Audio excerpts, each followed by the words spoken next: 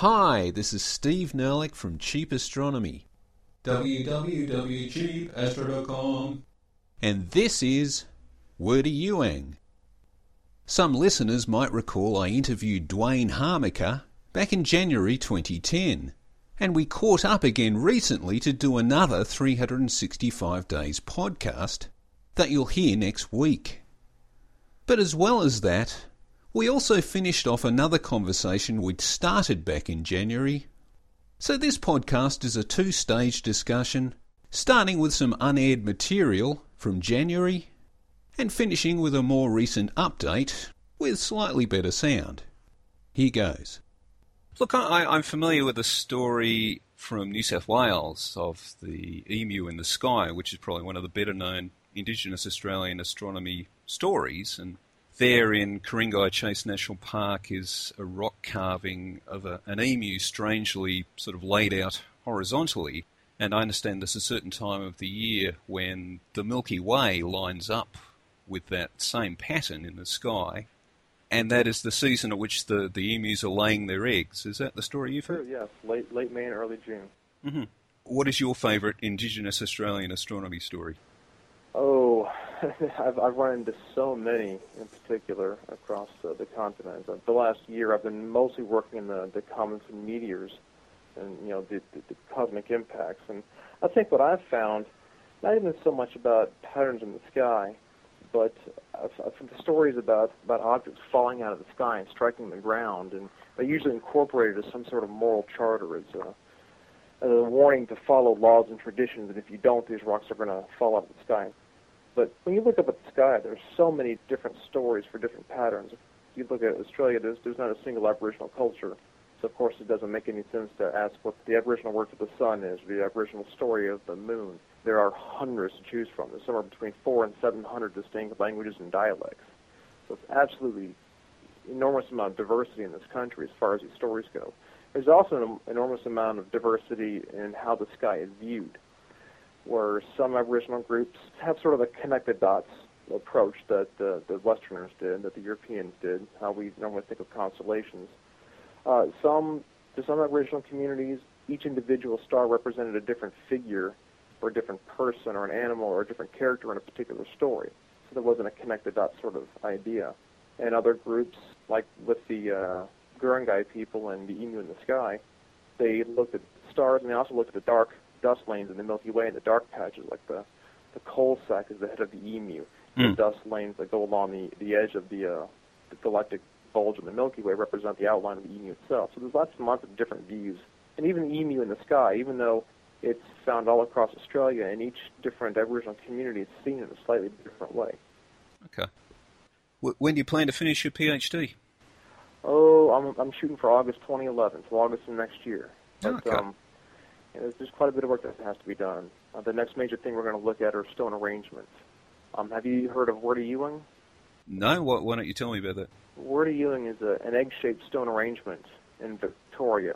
That's between Geelong and Melbourne. And it's about 50 meters in diameter from the longer axis. It's sort of egg-shaped, and the rounded top part comprising of standing stones. So it's composed of this whole ring of standing stones. But at the apex of the arrangement, you see three large distinct standing stones that mimic three hills in the background. And when you stand at the point, the other apex of the circle, the sun directly sets over the top of those three stones during the equinox, and on either side, the other two rows line up to the summer and the winter solstice. So it's sort of an example of what some call an Aboriginal Stonehenge, although we have no idea how old it is. Type of stone arrangement that seems to have alignments to the sun setting at the equinoxes and the solstices. So there's other stone arrangements across Australia, especially the southeast end of Australia, New South Wales and Victoria, that also appear to have this shape. So what I'm going to do is survey these sites and see if they do have astronomical alignments. And now here's the update with slightly better sound. Last time we spoke, you described what I think is called the Aboriginal Stonehenge somewhere in Victoria. Right. Have you perhaps investigated that one further or found other similar objects? We haven't gone back to that site yet. That site is called Wordy Yuang, and that's about halfway between Melbourne and Geelong, a bit closer to Geelong. There are some stone arrangements. There's about 650 in New South Wales that are on the register. And I recently was able to get the information for all 650 of those. Now, I've gone through, and a lot of them have been destroyed, or they've been scattered, or in some cases, nothing more than a dot on a map. But what I'm doing is going through a big chunk of these stone arrangements. There are several circles and lines, and in some cases, there's whole arrays of standing stones.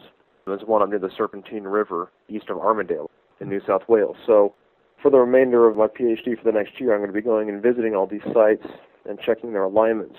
There seems to be a preferred alignment to cardinal directions, north, south, east, and west. But without a compass, that's not easy to figure out. We don't have a pole star here, so using the stars is a bit more difficult to find, north, south, east, and west to within a degree or two. Mm-hmm. But a lot of these stone arrangements seem to show those alignments fairly accurately. So we're going to have a look at that and see if any of them have any astronomical significance, sort of like Werder Ewing did, by aligning to the solstices or the equinox.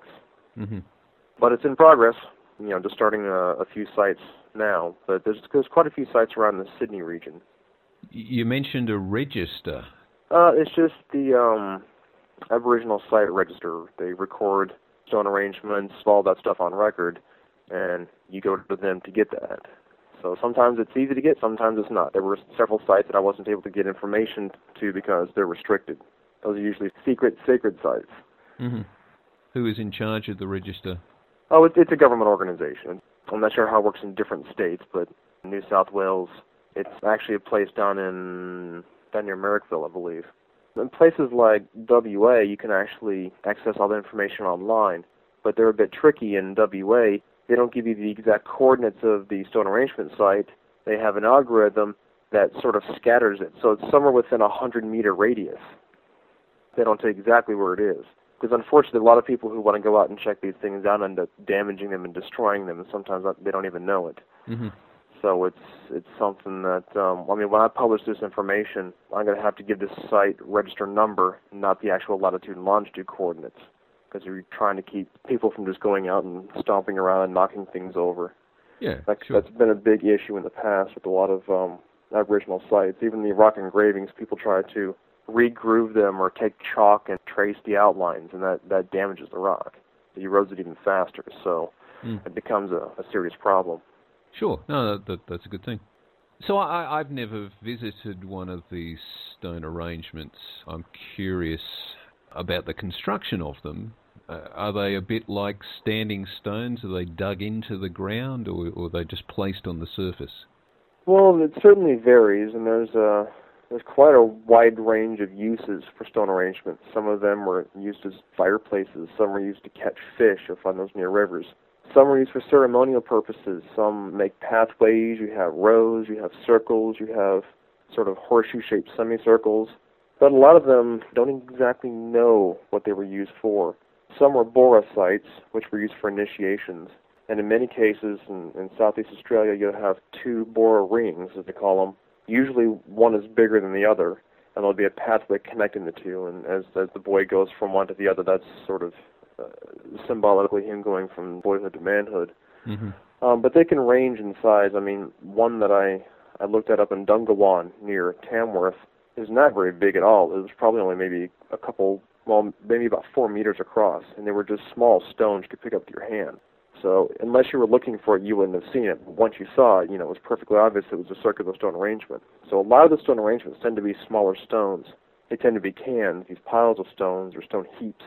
And some of the bigger stones in some of the places like Werder Ewing, they are set up right, dug in a bit with some smaller support stones on them. But the big stone arrangements, like the ones you find in Victoria, the Werder Ewing site, those are considerably rare. At least they are not reported in the site register. Now, there are lots of stone arrangements that are out there for certain that aren't in the register. I've seen a couple of them that aren't in the register at all. But of all the ones in the register, not very many of them are the big standing stone arrangements like the one you see at Werder Ewing. There is one up near the Serpentine River, like I mentioned before, near Armidale. So that's something I definitely want to go check out, because that one seems really interesting. Mm-hmm. And, for example, Werder Ewing, how big is that?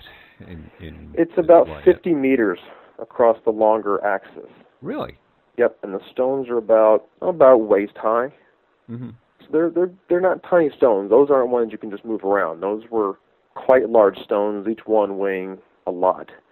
So those aren't ones you could just go out and move around. There's some smaller stones in the area as well, but the big ones that make out the big outline, the egg shape of Ward of Ewing, are definitely large standing stones that would have taken a considerable amount of effort to move. Mm-hmm. Do you think they're all gathered nearby, or have they been transported a long distance to that site? I think they're probably local rocks. I mean, I'm not certain. I haven't looked at the geology of the rocks or the mineralogy of the rocks themselves. You know, in reference to Stonehenge, where the stones were brought over from Wales, I don't see any evidence of that down there. That area is covered in stones anyway. There's not a shortage of those. It's actually a bit disappointing if you're driving down. They're farmland areas. You'll see these huge rows of stones where the farmers have taken all the stones in the field and piled them up along the fence rows. And it makes you wonder how many more of those sites are sitting out there, or were sitting out there, that were destroyed, either inadvertently or intentionally, and made into fence rows. It really makes you wonder. There are some other stone arrangement sites out there that are quite large that also indicate cardinal directions. And there are some other sites that are alleged to be on private land, but the owners, they don't want anybody going out there and checking it out, because I think for them, they're afraid that somebody's going to come out and make a claim and take their land away from them. So it's a bit of a dodgy issue there, because of course you want to preserve the site, but you don't want anybody to have to lose their land. Ward of Ewing is interesting because even though it's right in the middle of a farmland area, I'm guessing that the Victorian government has some sort of agreement with the owners. They farm all the way around the arrangement, but the site where the arrangement is itself isn't touched. But you can see the farmland coming up fairly close to it, so they've preserved that one spot without damaging it. So that's good. Yeah, that is good. So with a lot of these sites, are there still local indigenous people who know they're there, or these days are we stumbling across them? It really depends. Unfortunately, a lot of them that I've looked at in the registry around eastern New South Wales, a lot of them they're stuck back on land that nobody really knows about anymore. There's very little in the literature. From what we know, they certainly had Aboriginal significance. They're definitely Aboriginal stone arrangements, but we don't know if the Land Council or any elders still use them. Some of the site cards are written back in the 40s and 50s and 60s, and they'll say that their father told them that there were Aboriginal ceremonies conducted at this site back in the late 1800s or the early 1900s, but that's it. There's nothing else written about it. So, frankly, I don't know, but I know there are several sites that probably don't have any indigenous people that still identify with those particular sites and still use them, I should say. So I don't know. That the whole stone arrangement project is something that I'm just not getting my teeth sunk into. Very interesting. I've never really been conscious of all this. And you're still on track to finish in August 2011? Yep, sure am. Excellent. Hoping it goes through. I hope so too, Dwayne. Good to talk to you again. All right, cheers. All right, take care. Thanks for listening. This is Steve Nerlich from Cheap Astronomy, www.cheapastro.com. Cheap Astronomy offers an educational website where the real outback is outback of Neptune. No ads, no profit, just good science. Bye!